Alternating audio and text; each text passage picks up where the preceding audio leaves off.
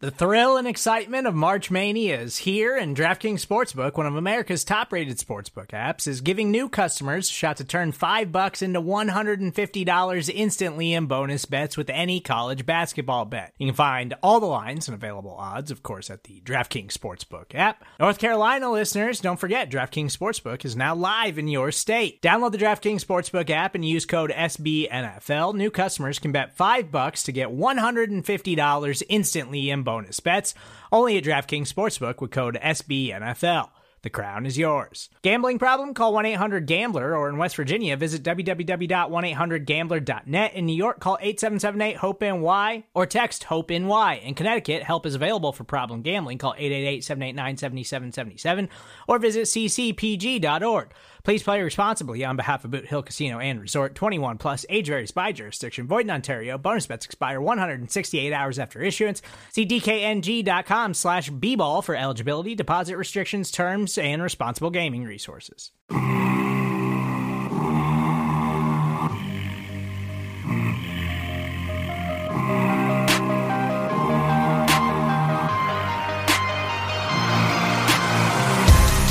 Chiefs Kingdom, welcome in to the latest edition of the AP Draft Room podcast on the Arrowhead Pride Podcast Network.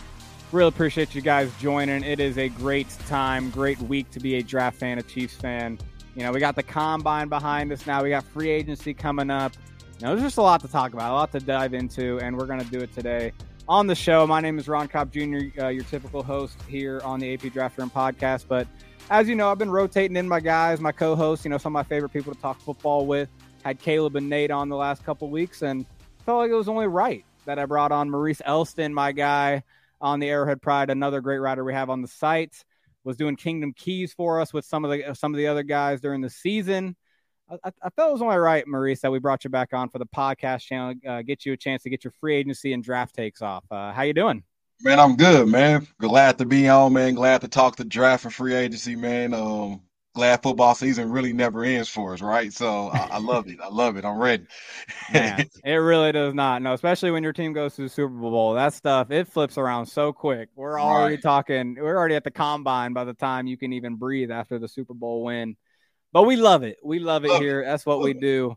Exactly. And, you know, that's the thing. I mean, you know, the draft is kind of a special thing itself. You know, I've kind of been, you know, I've asked the guys the past couple of weeks, you know, kind of some of their favorite draft memories, you know, how they got into it. Cause I do think it's kind of funny. It's like it's kind of a different passion than just, you know, the NFL, right? You love football, you love watching Chiefs, but there's something too, you know, kind of wanting to see, okay, who's going to be the next up? You know, who are these guys? Who's going to be the sleeper of the class? You know, kind of figuring all that out. And, you know, I don't know. I've talked about how I fell in love with it. I've put myself on blast again. I'm going to say it. I like Jalen Reagor over Justin Jefferson. I'm going to remind the people how terrible of a take that is every week. So, I don't know, Maurice, how'd you get into the draft? And then do you have any bad takes like that one? I don't know if you're going to hit that one, but do you have anything? Yeah, no, I don't think I'm going to hit that one at all. Like, I mean, I always followed it, kind of, you know, looked at it.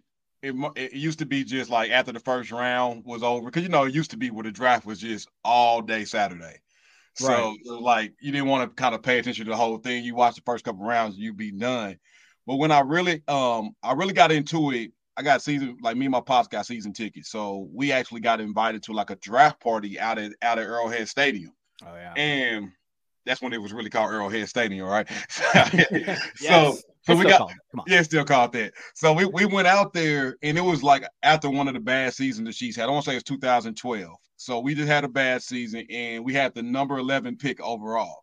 So I'm excited in a sense, because I'm like, we finally got a high draft pick. We haven't had a high draft pick. And I remember everybody's excited, anxious for the pick come up. And we end up taking Dontari Poe. Yes.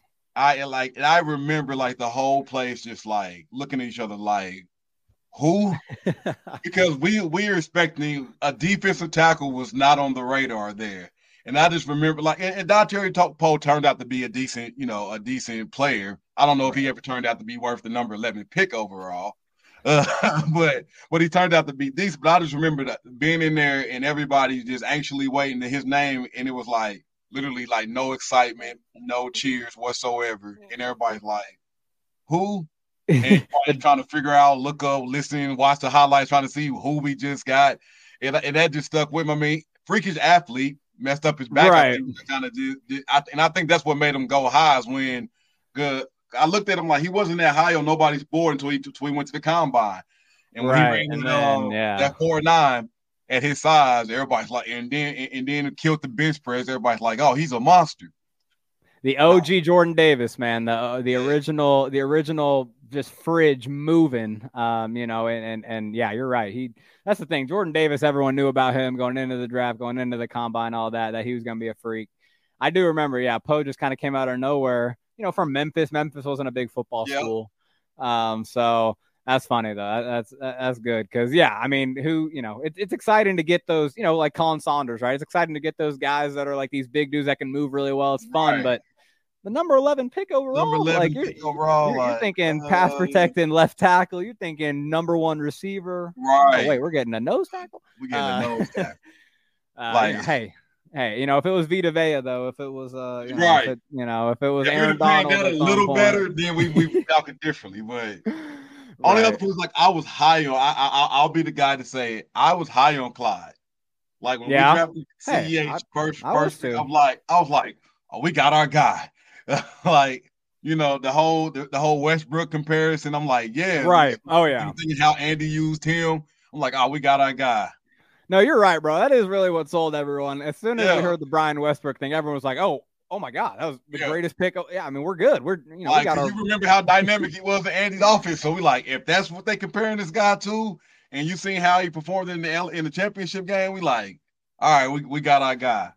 Man, and it is funny how much everyone, and including we're saying it here, we did overlook the testing numbers. I think he ran in the 4.7s and the 40. Yeah. I mean, some of those things, they matter for a reason, man. And so we'll talk about running backs. So we'll see if there's anyone that are maybe worth repeating that and going for another one in the first round. But no, that's the thing. We it is a big week because not only is free agency about to ramp up.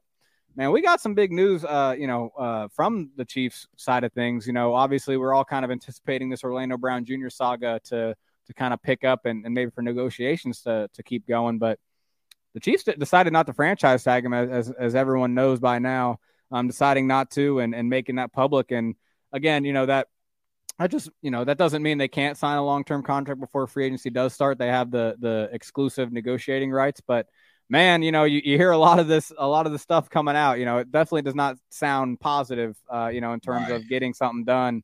It sounds like the Chiefs might be just ready to move on. I don't know. When you kind of heard that, what was your initial reaction? And kind of just, are you okay with them just kind of, not only moving on, but maybe just moving on without getting anything for them? What do you think about it? I was happy about it, honestly. Like, I think Orlando Brown Jr. is a solid left tackle, and by solid I mean like just okay. But I'm like a solid just okay. I say maybe top 15. I don't put him in the 10, between that 10 and 15 range. Mm-hmm. But wanting to get paid like he's a top 3 just never sat well with me. And I was hoping that, and I figured, like I told somebody, I was like, I don't think Veach's going to offer him any more than what he offered him last year, and because I don't think his play warranted that. Like, I think you look at the sack number. No, he didn't give up a lot of sacks. He gave up a lot of pressures. But when you playing with a guy like Patrick Mahomes, and then before that, you playing with a guy like Lamar Jackson, 2 people that can escape well from the pocket and be able to move around. Like, of course, he didn't give up a lot of sacks. These 2 quarterbacks don't take a lot of sacks in general, right? So I was like, but when you look at the pressure and how they was having to send McKinnon to help him chip and tight ends to like no, when you got a top flight left tackle, you don't have to do all that. Yeah, and that's the point right there, right? I think that's the selling point there really is a top-paid left tackle doesn't need the chip help and the constant tight end next to him to help him against speed rushers. And so, I mean, Orlando Brown can do a lot of good things, but you're talking about a very pass-heavy offense. You're talking about, a Chiefs team that really wants to be, passing the ball a lot and being able to spread out. They don't want to have to sacrifice a receiver to block on the edge. They want to have as many receivers out in the formation as possible. And so that's where a lot of me is starting to just realize that I think they just really said, I don't even think that you're our type of guy. And, if we're not going to get you at a reasonable deal, then we're not even going to think about it. And I really think there's something to that. I think they see maybe some guys coming up in this class that look like good pass protectors. And I just think they may be thinking, hey, I think it's time let's just find a guy that we truly think can be our long-term left tackle in terms of how he fits the offense. I think Brown's always kind of been a square peg in a round hole, right? Just because he's he's a very good run blocker, a very dominant player, but that's just not what the Chiefs like to focus on, right? So I think he's a Hall of Famer if he's a right tackle. Yeah. Hey, that's the thing, man. He really wanted to be that left tackle, really but if he was left tackle.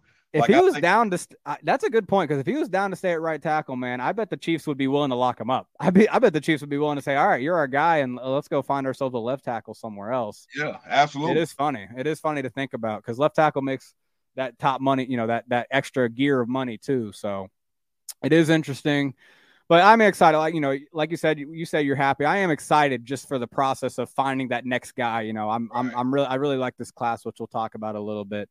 But we also need to give our takes too on Frank Clark being released. It was official that he's going to get cut. The team and the agents couldn't come to a restructuring or just restructuring the contract to keep him around. And that's the thing, man. The social media team made it pretty clear that they were ready to say bye. They had all these nice things to say about him. I don't know, man. When I first heard it, I'm like, okay, well, he's probably just going to come back at some point on a cheaper deal. Do you feel like that, or how do you feel about kind of – go ahead. I felt like that initially.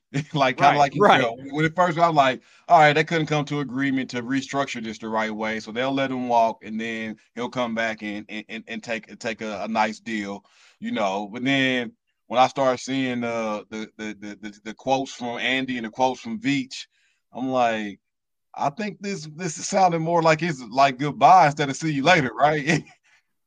Yeah, Brown's not getting any of that, right? I mean, I know that's a little different maybe because, I think, maybe technically he hasn't been cut yet, right? Because the new year hasn't started.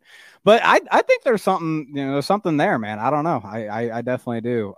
Would you want to see Clark back on a cheap 1-year deal, or are you kind of just cool with kind of moving on and restocking the defensive end position elsewhere? If you'd asked me this question last year, I'd have been like, get him out of here. Right. I was totally on cut him. Let's move on. That ship is sailed. But Clark kind of came back. I mean, not even just a player on the field, just overall. I feel like we got to see a different, more mature, different Frank Clark that people in the fans, like, we grew to love over this past year. How he showed the emotion, how he talked. You could just see his maturity, taking Karlaftis to the side, working with him. Like, you're like, okay, he didn't really turn it into anything too much during the regular season, but then postseason, he showed up like he always did. So it made it kind of bittersweet to see him go. Like, if he could come back on a friendly deal, I'm like, I'm with it. Like, come on back, help train up, still draft a young guy, in my opinion, and let Frank Clark kind of take that Carlos Dunlap role. Right? It's kind of how I was feeling about it and hoping how it would play out. But I feel like Veach just has his number with guys like, hey, this is my number, and if y'all ain't willing to go here, I'm willing to let it go. Yeah, no, that's a really good point with the Carlos Dunlap. Actually, Caleb brought that up too, which it's right. I mean, that's the thing with Frank has always been, hey, your production doesn't match the number.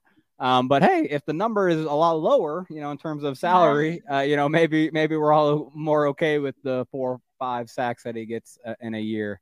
Last year he was paid as one of the best players in the entire NFL, which is just ridiculous, and I'm glad the Chiefs didn't just continue to keep that on the books. So, right. But yeah, so we got a lot to go into with the Chiefs, roster. They're going to be shaking some stuff up, man, and I'm excited for it.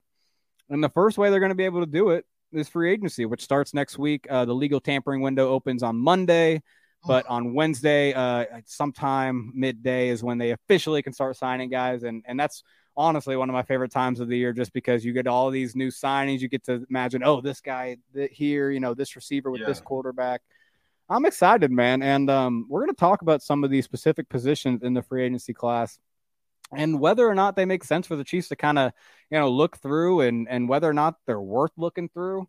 And I thought it was only right we started with the running backs. You're someone that's been looking at the running backs really heavy for us at the site, looking at the draft prospects, but also just, general, guys out there.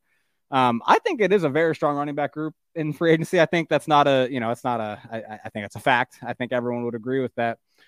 You look at the running back group, there's a ton of names, so it's hard to pick out, specific guys, but you look at someone like, hey, there's obviously going to be the Saquon Barkleys out there. There's obviously going to be like a David Montgomery, a Miles Sanders, maybe like some of these, maybe top, I wouldn't say top tier guys, but, starting caliber guys, right? But I don't know. I'm kind of looking at some of these lower key guys, a Jamal Williams, a Samaj P. Ryan, maybe how they can kind of fit as pass down backs.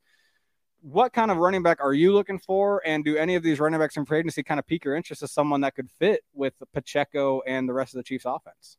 Yeah, like I like first one that kind of jumped out to me. Like I looked at the David Montgomery, and the reason I kind of looked there is like to me he's a load carrier. So I feel like you kind of need that guy that Pacheco runs violently, and it's like at some point I'm like he gonna pay for that, right? I don't know, but he dishes it out more than he takes it. So I would love to have like a guy behind that can carry that load if need be. But I think P. Ryan catches my eye the most because I think he can, if we don't bring McKinnon back, P. Ryan can come in and be that third down back. You've seen him through a couple of years with the Bengals where he's not afraid to pick up the blitz, able to sniff that out, and he's decent in the pass game.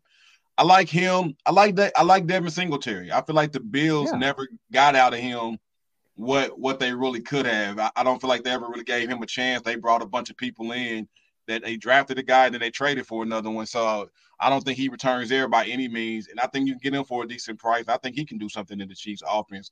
Of course, everybody's gonna always, long as Kareem Hunt's name is out there, try to bring him to the table. But I don't see that happening, nor do I think I want it to happen. I think it'll be more of a distraction than anything else at this point. Yeah, I agree with that definitely. And it's just one of those things where we all remember what happened, but hey, he lied to the team. The team made a decision. I just don't think the team. It's the same team. It's Andy Reid. It's still Clark Hunt.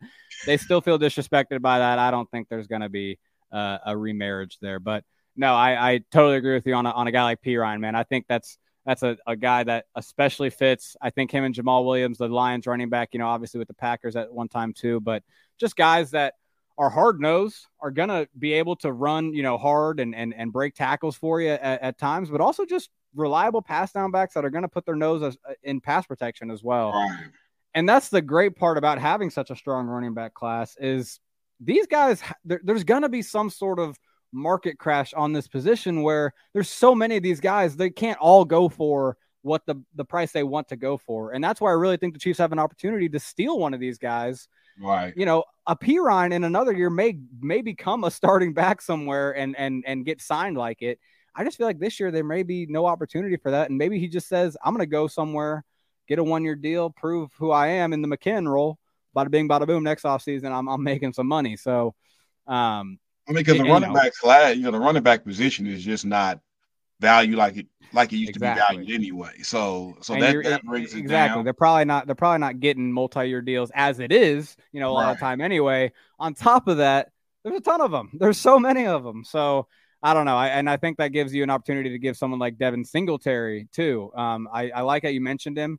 Speaking of old draft takes, this is going to sound crazy, but I actually comped Devin Singletary when he was coming out of Florida Atlantic. I comped him to a Priest Holmes type of runner. I said that. So it only makes sense that he comes to Kansas City. So, I'm not mad at that comparison. It's a little wild. It's a little wild. We can be honest about it. So at the time when Priest came out, nobody knew Priest was going to be Priest. So hey, that's true. He's undrafted free agent. Some other guys, maybe some veteran guys in a McKinnon type of picture. A Kenyon Drake, he's 29, going to be 30. He's been a pass down kind of back in his career where he can kind of do some of that. Damian Harris, the Patriots running back, he is a free agent. He's had some flashes in his career as both a receiver and a runner. A guy like Rashad Penny, I feel like he's a really good runner. He got hurt last year for Seattle.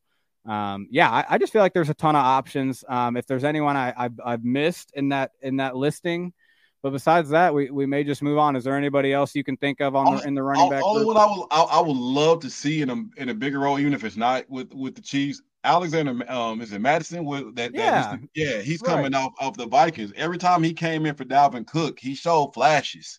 Yeah, like I like him. Yeah, I wouldn't mind seeing him with us. I think like he showed flashes of being able to do some things, just never really got an opportunity in Minnesota. Man, that's a good one. That's a low key one because again, talking about this, this market, I just feel like he's someone that's going to have to sign for like as cheap as you can, pretty much, right? And that's a guy that, like you said, I think he's been a great change of pace back in Minnesota. So I like those names. Definitely something to consider. I really feel like the Chiefs could address the running back position in free agency. I don't think that's far off at all. And I also feel like they could do it at the safety position. And that's another one of these positions that has a strong class in free agency. I think the highlight that everyone knows is the Bengal, former Bengal Jesse Bates. It does feel like he's heading towards a separation, that they're not going to bring him back. But, man, there's a ton of names out there. You talk about Jordan Poyer, the Bills safety. You talk about, I know they're older, but, guys like Kareem Jackson, Devin McCourty, two, very established veterans in this league. Even the other Bengal safety, Von Bell, yeah. I've liked what he does. He's a 28-year-old, not too old.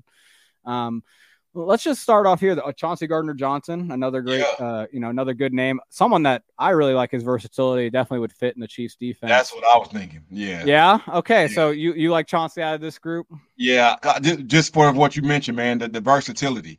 I think that's what Spags values that.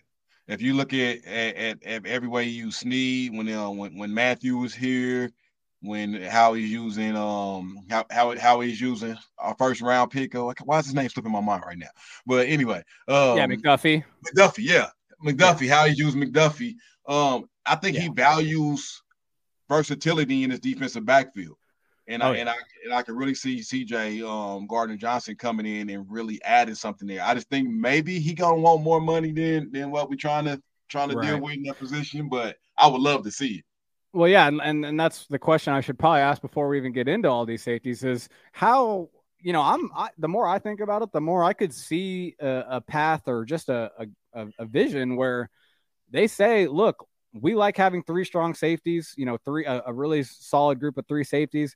We have Brian Cook, who could be our second best safety, but why don't we just keep him as the third best safety and get another, decent safety at that position, especially when you have all the young cornerbacks you have.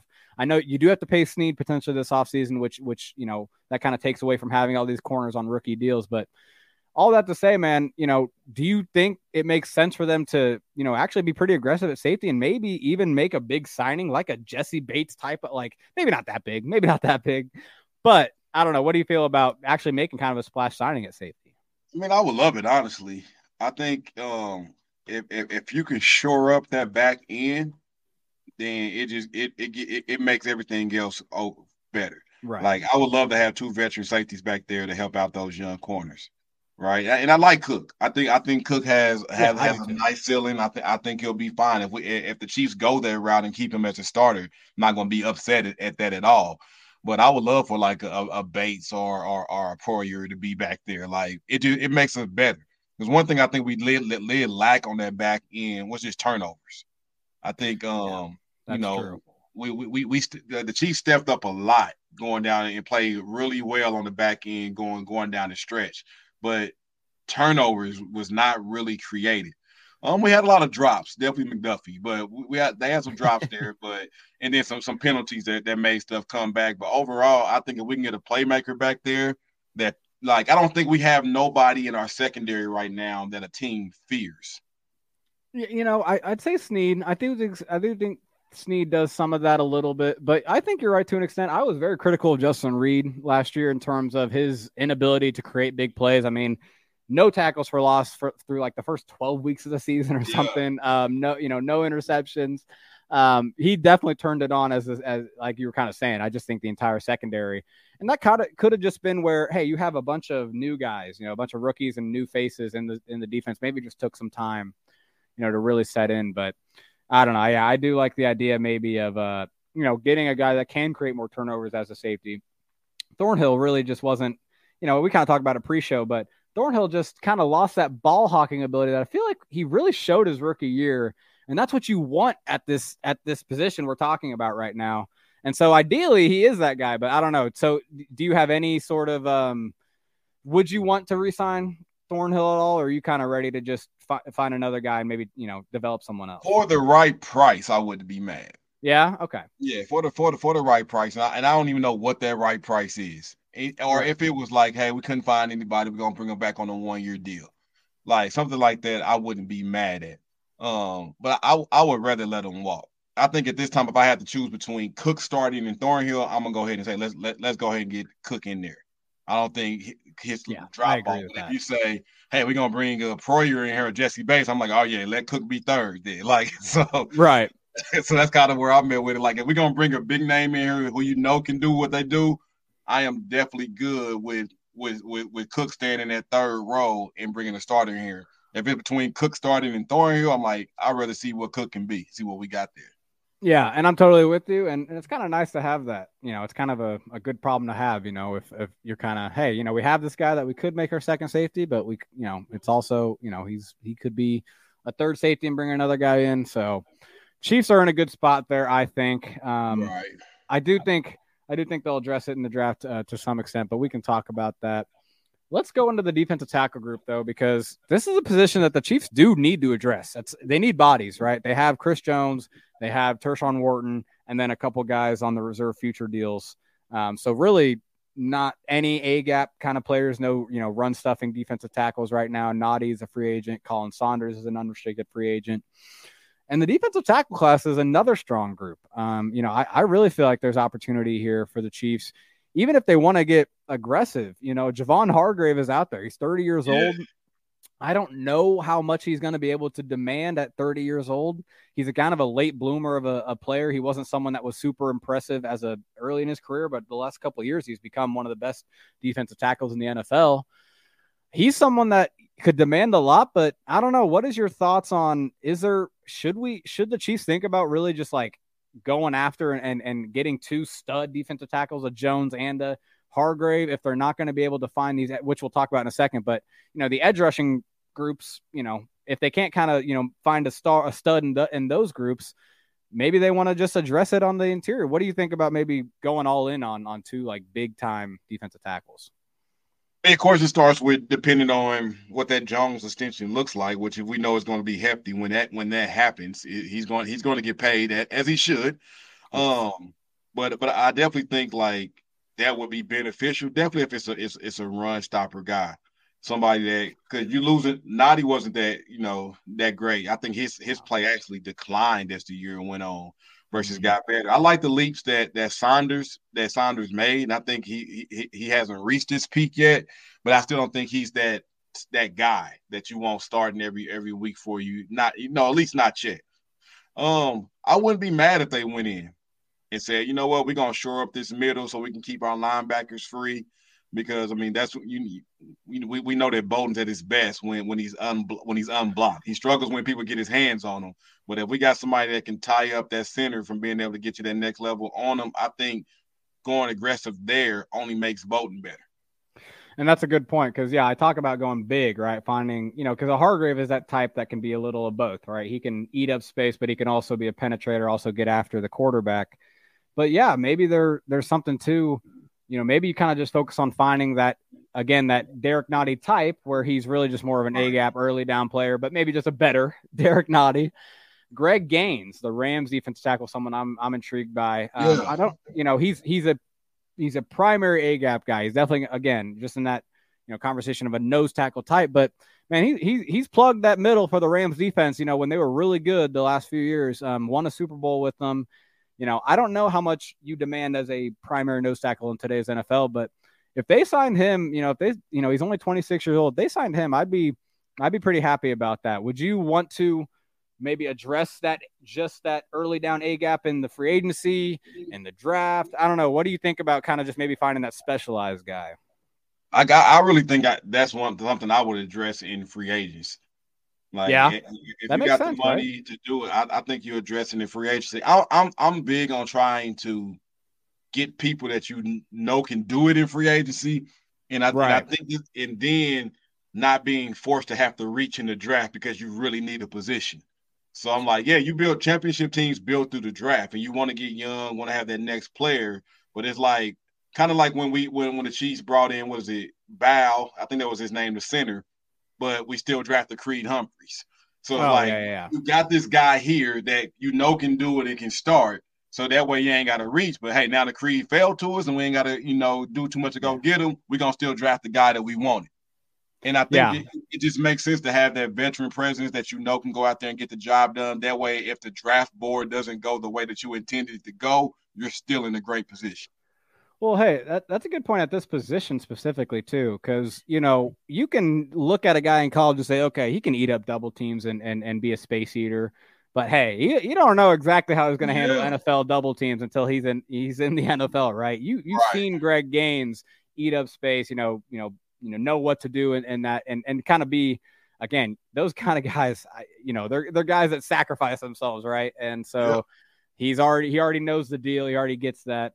And so, and then you maybe go to the draft for more of your, maybe like your penetrators, guys that you're kind of banking on, maybe pass rush upside. So that's I'm with you on that. I think it'd be good for them to find that kind of early down, that nose tackle to play next to Jones. Again, eat some space.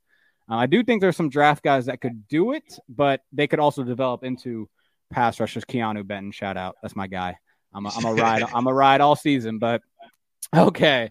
Those are three of the strongest position groups I'd say in the free agency. Some of the weaker ones, though, and we'll go through these kind of quickly, but it's funny. They're just kind of some of the most important positions on a football team, right? They're the offensive tackles. They're the wide receivers. The edge rushers aren't, as bad, I'd say, as the tackles and wide receivers are. I think there's a few more options at edge, and again, another position where the Chiefs just need probably bodies. They probably just need to. We kind of mentioned how Frank Clark could be that Carlos Dunlap. Well, even if that's not him, they need a Carlos Dunlap type, right? And so there are some options out there. I mean, hey, Melvin Ingram is back out there as a free agent. If the Chiefs want to revisit that, I don't know exactly if they will. I think that was a fun little ride, but I don't know exactly how well he fit. Jason Pierre-Paul, Yannick Ngakoue. These veteran kind of defensive ends that have the length, Samson Ebukam is kind of an interesting name. The 49ers edge rusher. He's a little younger, so maybe he demands a little more, but someone that can definitely give you some juice. DeJuan Smoot from Jacksonville, Arden Key from Jacksonville. I like both of those guys as situational rushers. Yeah, I'm high on Key. If it's situational. Like I wouldn't mind seeing him in here. I like Clowney. And I know he hasn't showed anything the last few stops he's been. I think, atmosphere changes people. Mm-hmm. Like, I really think if he was to get in here with the Chiefs atmosphere, the Chiefs defensive line coach, with the Chiefs defensive lineman, Chris Jones, like that type of presence, I really think Clowney can be that rotational guy that can still perform if put in the right situation. Well, yeah, and it's all about what you're expecting him to do, and I think if you're expecting him to be this like sack artist, then hey, you're going to be really disappointed. But what he is going to come in to do, and I guess Dunlap, was getting sacks, quite a bit last year comparatively to Clowney. But Clowney would just be a really solid player. It would really just be a hard, he would set the edge obviously very well. Would not be someone that gets scooped out quite a bit. He'd be in there. He'd be tightening gaps. Being a help in the run game. And then, hey, with the Spagnuolo's pass rush plans, throw him inside on a guard, and he's going to beat the heck out of him and probably create some pressure. So I like that. I do think he's someone that everyone's kind of just like, let's not even worry about it. Right. I could definitely see them grabbing him and, it kind of just being an under-the-radar move. So Clowney is definitely someone I would, again, in that Dunlap role, I think it's a great way to put it. I think, just that, 40% of the snaps, maybe if that, but just coming in and giving you good snaps. It's like the same thing we done that the Chiefs done the last few years with, like you said, Ingram, and then we didn't get Ingram back. They went to Dunlap wrap after not getting Ingram back.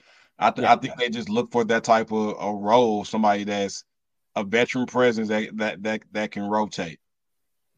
Well, we didn't touch on offensive tackle and wide receiver just because, we talked about Brown, we talked about, McColl and Juju as unrestricted free agents. It sounds like, though, the Chiefs are kind of leaning towards bringing Juju back and kind of just having that as the receiving group again. That's the reports from James Palmer. We don't know that for sure, but he's a very credible Chief source. But I guess I'll just wrap up this free agency preview discussion by asking you, at those two positions, how do you feel about, do they need to grab somebody right now, or are those two positions where, can they, and you can go one or the other, can they kind of just sit right now and kind of just wait on, hey, we'll just add in the draft to what we got now?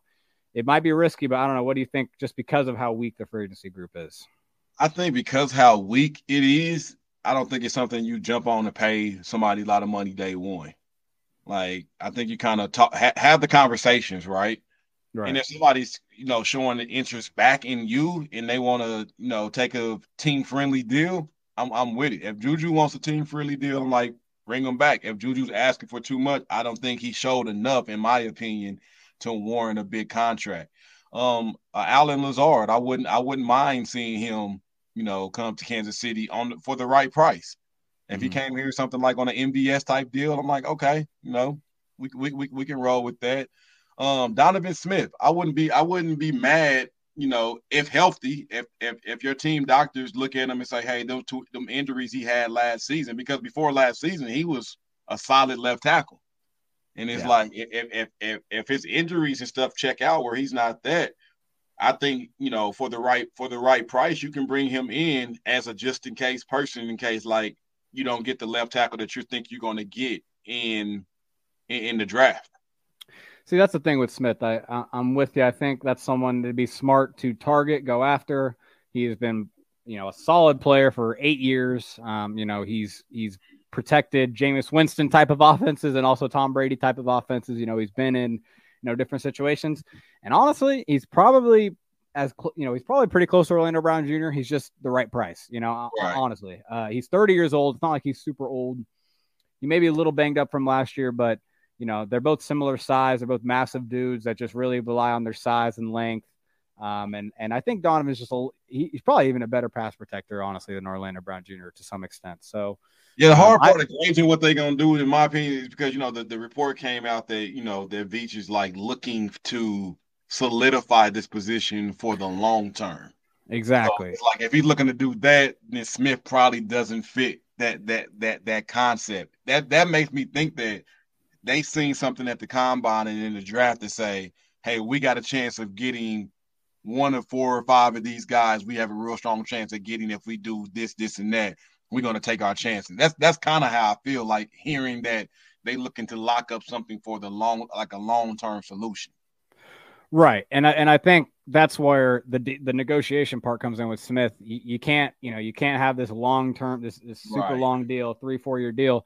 Yeah. I think ideally you find him on a 2-year deal that's maybe front loaded, get a lot of it in the first year. And then, you draft that guy and hey, if he beats him out right away, cool. It's insurance, right? You had that veteran as insurance. You kind of pay for the insurance. It sucks. But if you just got to cut him after the year, didn't play it all for you, hey, at least you had an answer, a plan. And then, that first round pick, Anton Harrison, hopefully is on his way. So that's what insurance is, man. You pay a lot of money for it and hope you never have to use it. Exactly. Right. And I think that is a good insurance plan. I really do. So that is great stuff on the free agency stuff, but let's throw it to break, get to the other side of this show. And we're going to get to prospect of the week, one of my favorite times of this show, but we'll do that on the other side. Okay, we are back on the AP Draft Room podcast. Appreciate you guys listening. And you know what? I'm just going to get into it right away. We're not even going to waste too much time. Let's get into prospect of the week. Hey, prospect. We have other prospects. Prospect of the week. That's right. We are in Prospect of the Week, your favorite segment of all the Arrowhead Pride weekly podcasts. I'm calling it right now. It is your favorite weekly segment. We're trying to find future Chiefs here. We're digging out, we're picking out names that we really think make sense to end up on the Chiefs roster in late April. And that's why I'm going to let you go first. And because I think you have a really interesting name and I'm excited to talk about him. So who do you have as today's Prospect of the Week? Man, prospect of the week for me is a guy that I've been looking at since we start talking draft and looking at. As soon as I jumped into running backs, so I'm going through it, start watching some film and some tape, and this guy just jumped off to me. And it was like maybe because I can relate to playing running back in high school and college and being the size I am, only being like 5'8". I think I'm like I root for the small guys sometimes. Keaton Mitchell, man. Keaton Mitchell, like this, I feel like this guy is dynamic.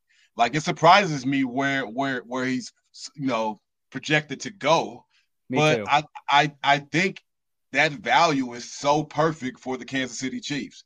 4.37 guy, right? So I think Pacheco runs a 4.3, but there's something about Keaton Mitchell's 4.3 that looks a little different than Pacheco's, 4.3, because I think Pacheco, once he's up and running, you can really see the speed. He's explosive to be able to hit the edge, but it's some guys that have speed, like you see with Tyreek, that's able to get to that top speed quickly. And I think that's what you see with Keaton Mitchell, man, that burst. I think he led the NCAA in 10 yards or plus carries with 54. So, doesn't have the size to kind of pick up the blitz and things that you would like to see, like if you're talking about a third down back.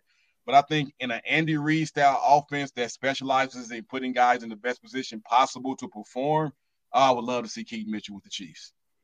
Yeah, no, he's definitely that dynamicism that can be, you can really see it like on zone runs where he's kind of just maneuvering through the box, man. Hey, what do the Chiefs love to do? And sometimes it drives me crazy, but they just love to run inside, outside zone, back and forth in the run game. And guys like that have that wiggle, that have that, elusiveness, that's the kind of guys that are going to succeed with that. Pacheco really improved over the year. But he's not the most elusive guy, and a lot of his great runs are because the line is blowing it open for him. Yeah. I still think there's opportunity for a better running back, a better vision running back, which I think Pacheco could still grow into, with a little more wiggle to be even better at some of those runs. I think Jerick McKinnon, even sometimes you saw it, was even better, in those in between the tackle runs. Yeah, just that person that can find it. Like Pacheco to me is kind of like if it's there. Or he's going to hit it. He's going to hit it hard. If anybody's in his way, he's going to probably run through it and break the tackle. But that kind of makes something out of nothing type of running back. I don't think McKinnon is good at it, but of course he's getting up in there in age. Definitely when you start thinking running back, and that's the main reason I think the Chiefs try to go draft somebody, get somebody else with that speed and that vision outlook that you can get at the running back. And I just think, man, Keaton Mitchell, man, really fits that. And the value of what he can do for where he's going to probably be drafted at, I think makes perfect sense. Like, I don't think that the Chiefs go first, second, third round looking at a running back. I would tend to agree. It is, and we'll talk about it here in a second, so maybe I'll save it. But I will say East Carolina running back. I don't know if we mentioned that, but he's a Pirate. But yeah, if anyone wants to go check him out, we had our running back AP film room this week, and we didn't include him. And honestly, I wanted to, but it was just because they did not have great film of him. Yeah. Just the only game I had full film of him, he just did not do much, which was sad because I really wanted to break him down and show the people how explosive he was. So I had to go when I was looking. I had to go find a lot of clips and it was more highlightish than being able to really dissect this game. So yeah. But that's the thing, man, with running backs, I would say receivers even too, sometimes it's really just about what you can do, what your top end ability is. And I think that's one thing with Keaton is you can see he's a big play dude, just playmaking, I would say as a pass catcher too. I feel like he can be good on screens just in general as a pass catcher. So shout out Keaton Mitchell. Glad you gave him some love and would love to see him in a Chiefs uniform.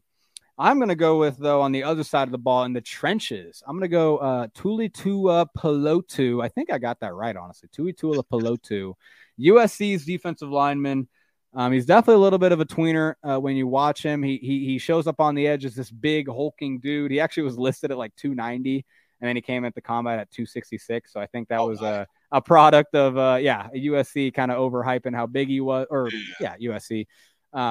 So he comes in at 6'3", 266 at the combine. So, that's the scary part about being that tweener is you hear 290 and you're like, oh God, you can't play on the edge. But 266 is obviously a great size. Spags is going to love that as an edge defender. And he looks big though. That's the thing. You believe he's 290 when you watch him because he does play that big, and maybe he did drop a lot of weight.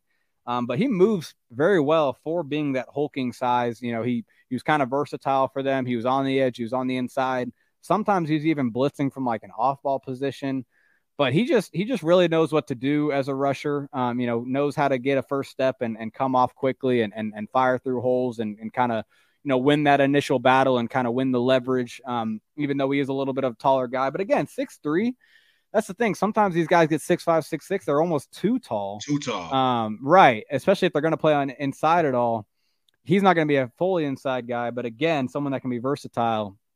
He does have, again, I think 6'3", not the longest arms, you know, unfortunately, but I think sometimes, you know, having long arms as a defensive lineman can be underrated. Sometimes I think it allows your chest to get, you know, allows people to get to your chest. I think sometimes those long arms allow offensive linemen sometimes to get into you more and get their hands on you. Like, so the shorter arms is, I mean, still what, 13 sacks last year?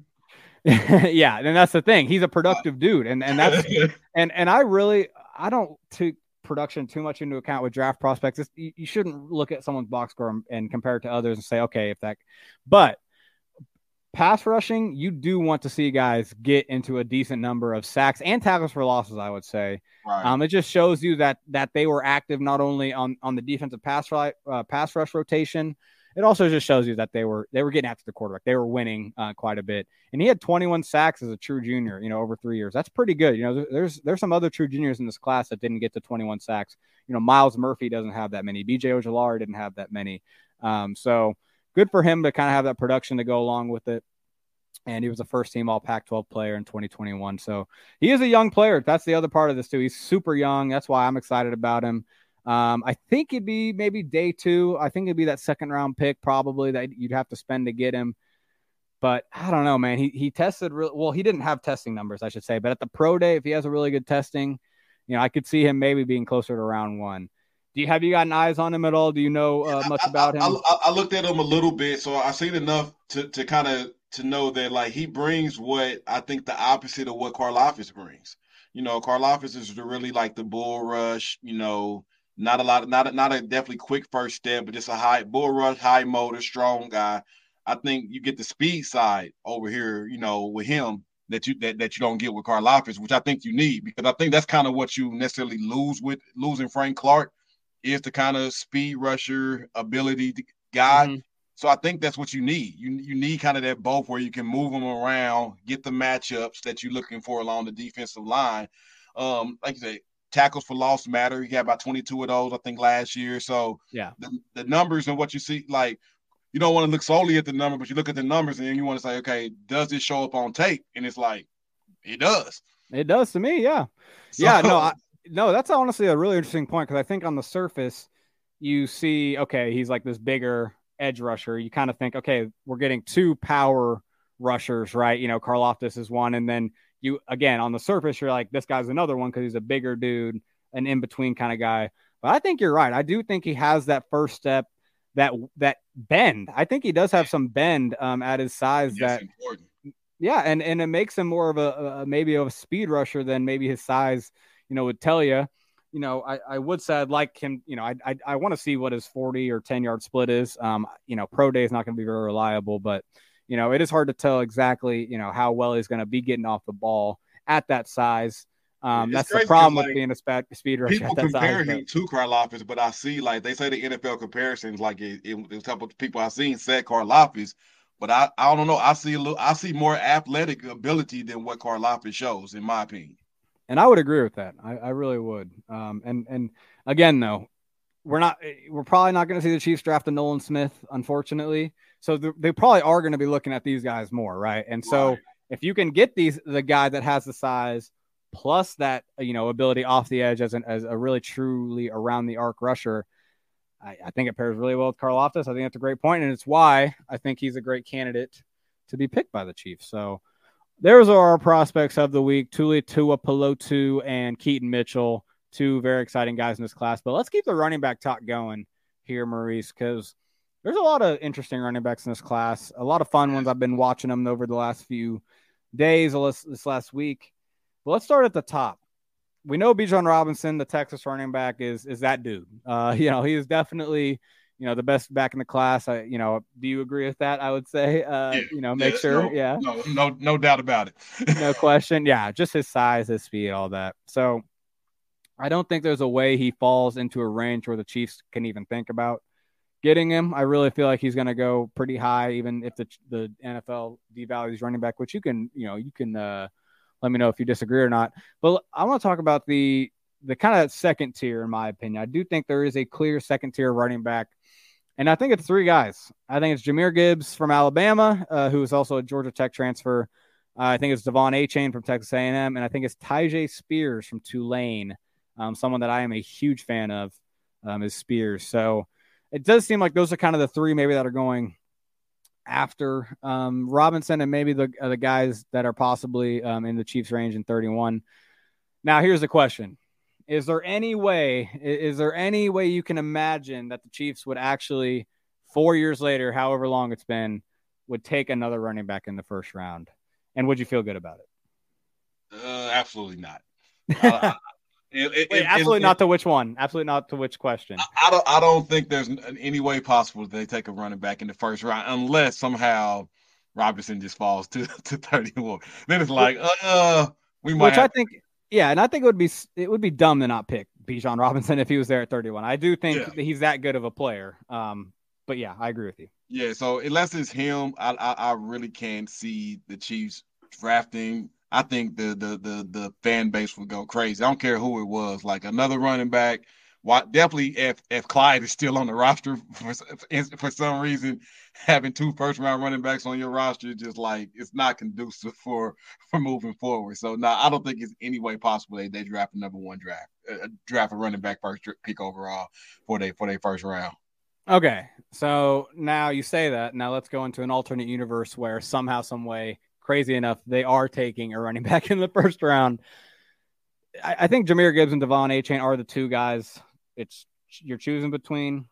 But are there any other guys that are close to them, in your opinion, in this class? And if not, I don't know. How would you want to, like, okay, it's happened now, right? They're in the offense. Does it really make the offense that much better to have one of these guys that are potentially going to be first round picks this year? Man, yes. I mean, I think they okay.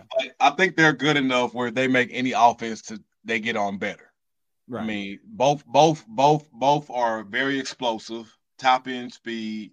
Like they can really give you that Jamal Charles effect, where at any given time that they touch the ball, you could be looking at a home run play, like that 90-yard run, for a touchdown. Like they give you that type of ability, which I just don't think the Chiefs have right now. No, they don't. You're right. And, Pacheco we kind of talked about, he has the long straight ahead speed. So if you really gave him a lane, but he's not going to make it on his own. Some of these guys will, right? They make a guy miss an open space. All of a sudden you're gone. So yeah, it's fun to think about, right? But I'm with you. These guys should not be on the Chiefs when it comes to April. I do think Tyjae Spears has a chance to go later. I think a lot of people are higher on him that maybe he will go. He's had ACL. I think he's had 2 torn ACLs in his past. And he is kind of this higher cut.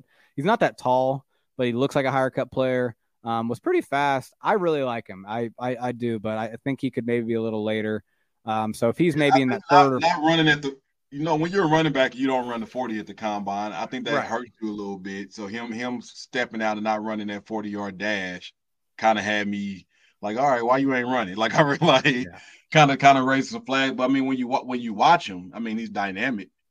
Dynamic is the word. Yeah. Like I really think he's a dynamic back. I mean, good vision, good feet, makes people miss. I know Price, one of the other contributors. He said he reminds him a lot of Pacheco, but I think he's more dynamic than what you get with Pacheco. I see the comparison and why you say why somebody would say that, but he's a lot more dynamic to me than what Pacheco gives you. I hate using this comparison. I said it on the AP Film Room though too, so I'm just going to say it. He reminded me of Le'Veon Bell, just with his ability to kind of be patient, but also be super explosive out of his cuts, kind of change direction very fast, kind of play upright. That's why that's really what reminded me of it, because he's kind of a higher cut player like Le'Veon was. That makes sense. But Le'Veon was a very special player. But I don't know, man. You see Spears make some guys miss sometimes at his kind of size, man. I don't know. I like it. So he's definitely someone I'm excited about. But when you kind of go to that next tier running backs, maybe, and that's the thing, depending on which mock drafts, which consensus you follow, these guys might be above a Tyjae Spears. But, DeWayne McBride from UAB, as someone that I've been familiar with for years, I actually had a buddy that played at UAB, so I've been watching UAB for a few years. And this dude has been a stud for a while. And the problem is I really don't know if he's the kind of guy you want to pair with Pacheco because they're kind of redundant a little bit. I think they are, not necessarily just how they play style, but just what they're going to be used as. I think Tank Bigsby, you could kind of say the same thing for to an extent, but I think there's some, some dynamicism there. Sean Tucker from Syracuse is someone I like. Deuce Vaughn, obviously a K-State guy. I like Deuce. I'm excited to see where he goes because, okay, let's talk about Deuce a little bit. I know his size is just such an outlier, but I feel like sometimes when you can kind of hit like he does, when you can kind of be physical like he does, the size can actually be an advantage to you. You don't get seen as easy. When you're running the box, the linebackers can't locate you as much. How confident are you that he's going to be able to be a legit dude in the NFL? When I say legit dude, obviously I'm not saying an all pro, but someone that can have a role. He ain't gonna be an every down back. I don't think he can take that side, can take that type of punishment. But Duke Johnson is a tough guy. He plays tough. He plays bigger than what his size would give you to believe. But I think he finds a role. I think it's all about the right fit. And that's why I'm kind of, glad that he's going to be a later round type of guy where somebody is probably going to be like, who picks him already has a vision for how he can have a role in their offense. I think with the right type of coach, I think he'll be good. Yeah, I do too. And this is a nugget from PFF, but he's one of the only backs in the class that ran more gap runs in college than zone runs, which is kind of just a peculiar number. But I think the point to that for me is that, he's used to following blocks. He's used to reading kind of the flow of down blocks and those polling plays. He's run plenty of zone too, but I just feel like he might be the most kind of ready to jump in right away and some of these mid-round, later round backs just because of the experience he had in that run-heavy K-State offense. Right. Very multiple. Again, they had so many different schemes they were running. I think some of these Detroit Lions type teams, these Eagles type teams that run a lot of variable run schemes, he could come in right away and run in and look fine, right? So I think his ability, like he plays well in pass receptions. Like I've seen him line up at slot receiver now and run and catch out the backfield. I mean, I even seen him stick his nose in there and pick up the blitz and chop big defensive ends. Like right, he has the heart, man. If nothing else. Exactly. Hey, it's not the same type of player, but Darren Sproles was doubted quite a bit, I'm sure, coming out. And right. Hey, it's not the same type of player. And even Darren Sproles, I think, was a little bigger than Deuce Vaughn, which is crazy to think about. Kendre Miller, the TCU back, is another one that's in that range. But no, I just to kind of make the point on McBride, because he is a really exciting back. So you're going to hear about him a lot from UAB, but he had 5 career receptions. 5. That's it. Oh, wow. So that's a lot of these guys are having at least 30, 40, 50, 60 career receptions as just naturally, even if they're not really used as pass down backs. That just kind of shows you how little experience he has as a receiver. He really is just more of that in between the box kind of runner, a true running back, but he's going to be a good player in the NFL. But now I'm almost more intrigued by some of these later round guys. And we already talked about Keaton Mitchell as one of them. Again, I would put him in this kind of category with some of these we mentioned, Deuce Vaughn, Tank Bigsby, Sean Tucker. I feel like he could be in a similar range. But another guy I like in this range is Eric Gray from Oklahoma. Mm-hmm. He kind of reminds me of how Jerick McKinnon plays, to where he's kind of this solid, kind of shorter but stout back. He's not gonna be easy to bring down necessarily, but he's also not just like breaking tackles all the time or anything. Right. But he has good burst. He has good vision. He kind of, he can see it well and kind of really accelerate through gaps. But also just kind of be that player that can be, used as an overall, a pass down back too. Not the greatest pass protector. He's not a Jerick McKinnon in that way.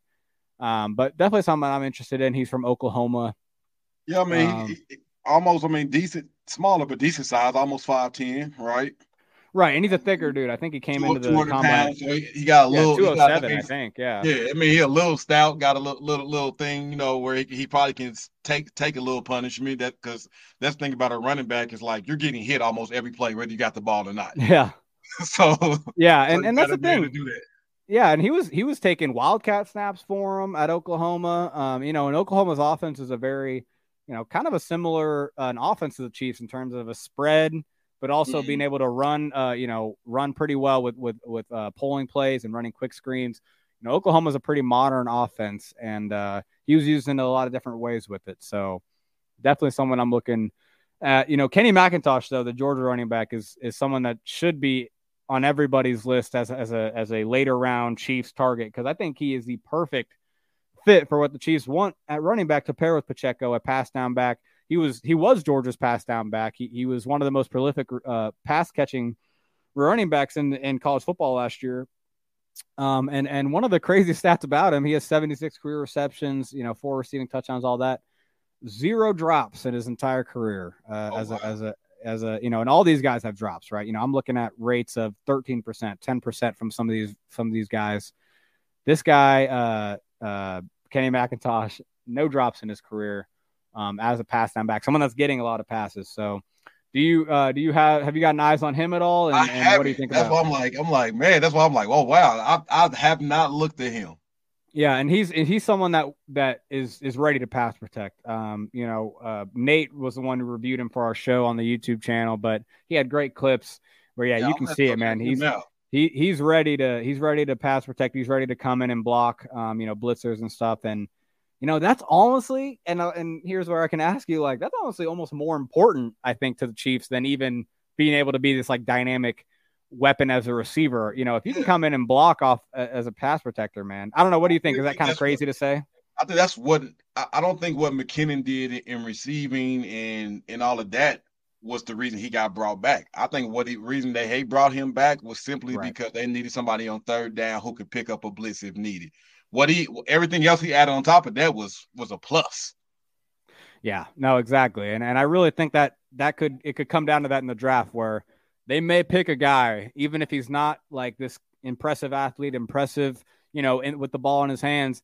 Maybe they just really like how he pass protects, and all of a sudden he's getting on third downs in his first year in the league because he can come up and help his tackles. And that's the thing, though. We don't know how much more important that'll be. Maybe if they have a better left tackle. But again, they might have a rookie left tackle, which then again, you will still need to be chipping plenty. So much to learn about the Chiefs this offseason. I'm so excited, man.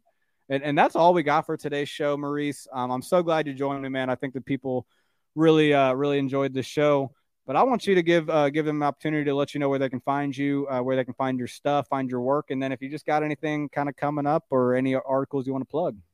I mean, just y'all can follow me on Twitter. It's at Reese Nichols. That's RECENICKELZ for Reese Nichols. Y'all can follow me on Twitter. Stay tuned. I mean, I got some stuff that I'm working on. I ain't gonna even tell y'all about it yet. But as far as I'm always writing something and playing around, trying to get ready. I'm anxious for free agency to start, because that's when I get to really kind of, in my opinion, get my bag of talking what I think Veach might do. Like I love trying to figure out what I feel like Veach might do. So I'm excited, man. Follow me on Twitter. Look out for me on Arrowhead Pride when the articles drop. And yeah, man, I appreciate you bringing me on, Ron. The first 2 minutes, let's make it happen. Yes, sir. No, yeah, it'll be first of many. We got a long draft process. We've already done so much, but man, we still got like 7 weeks until the draft, man. And I know that sounds it sounds short some days, and then it sounds super far away other days. So I'm excited though. Super pumped. When I thought I covered everybody, you mentioned Kenny. I'm like, who? How I miss him? So now I gotta go do some more studying, right? So man, I'm telling you, you're gonna like him. He's definitely gonna be someone you're gonna come away being like, oh, I'd love to see him in a Chiefs uniform. So make sure you keep it tuned in, everybody. Make sure you keep listening to the Arrowhead Pride Podcast Network. We'll have plenty of stuff coming out. Vici is gonna be out on Monday. Editor show every Wednesday. Make sure you plug into the YouTube show as well, AP Film Room every Thursday morning. And yeah, we'll just catch you next time on the pod. Appreciate you guys.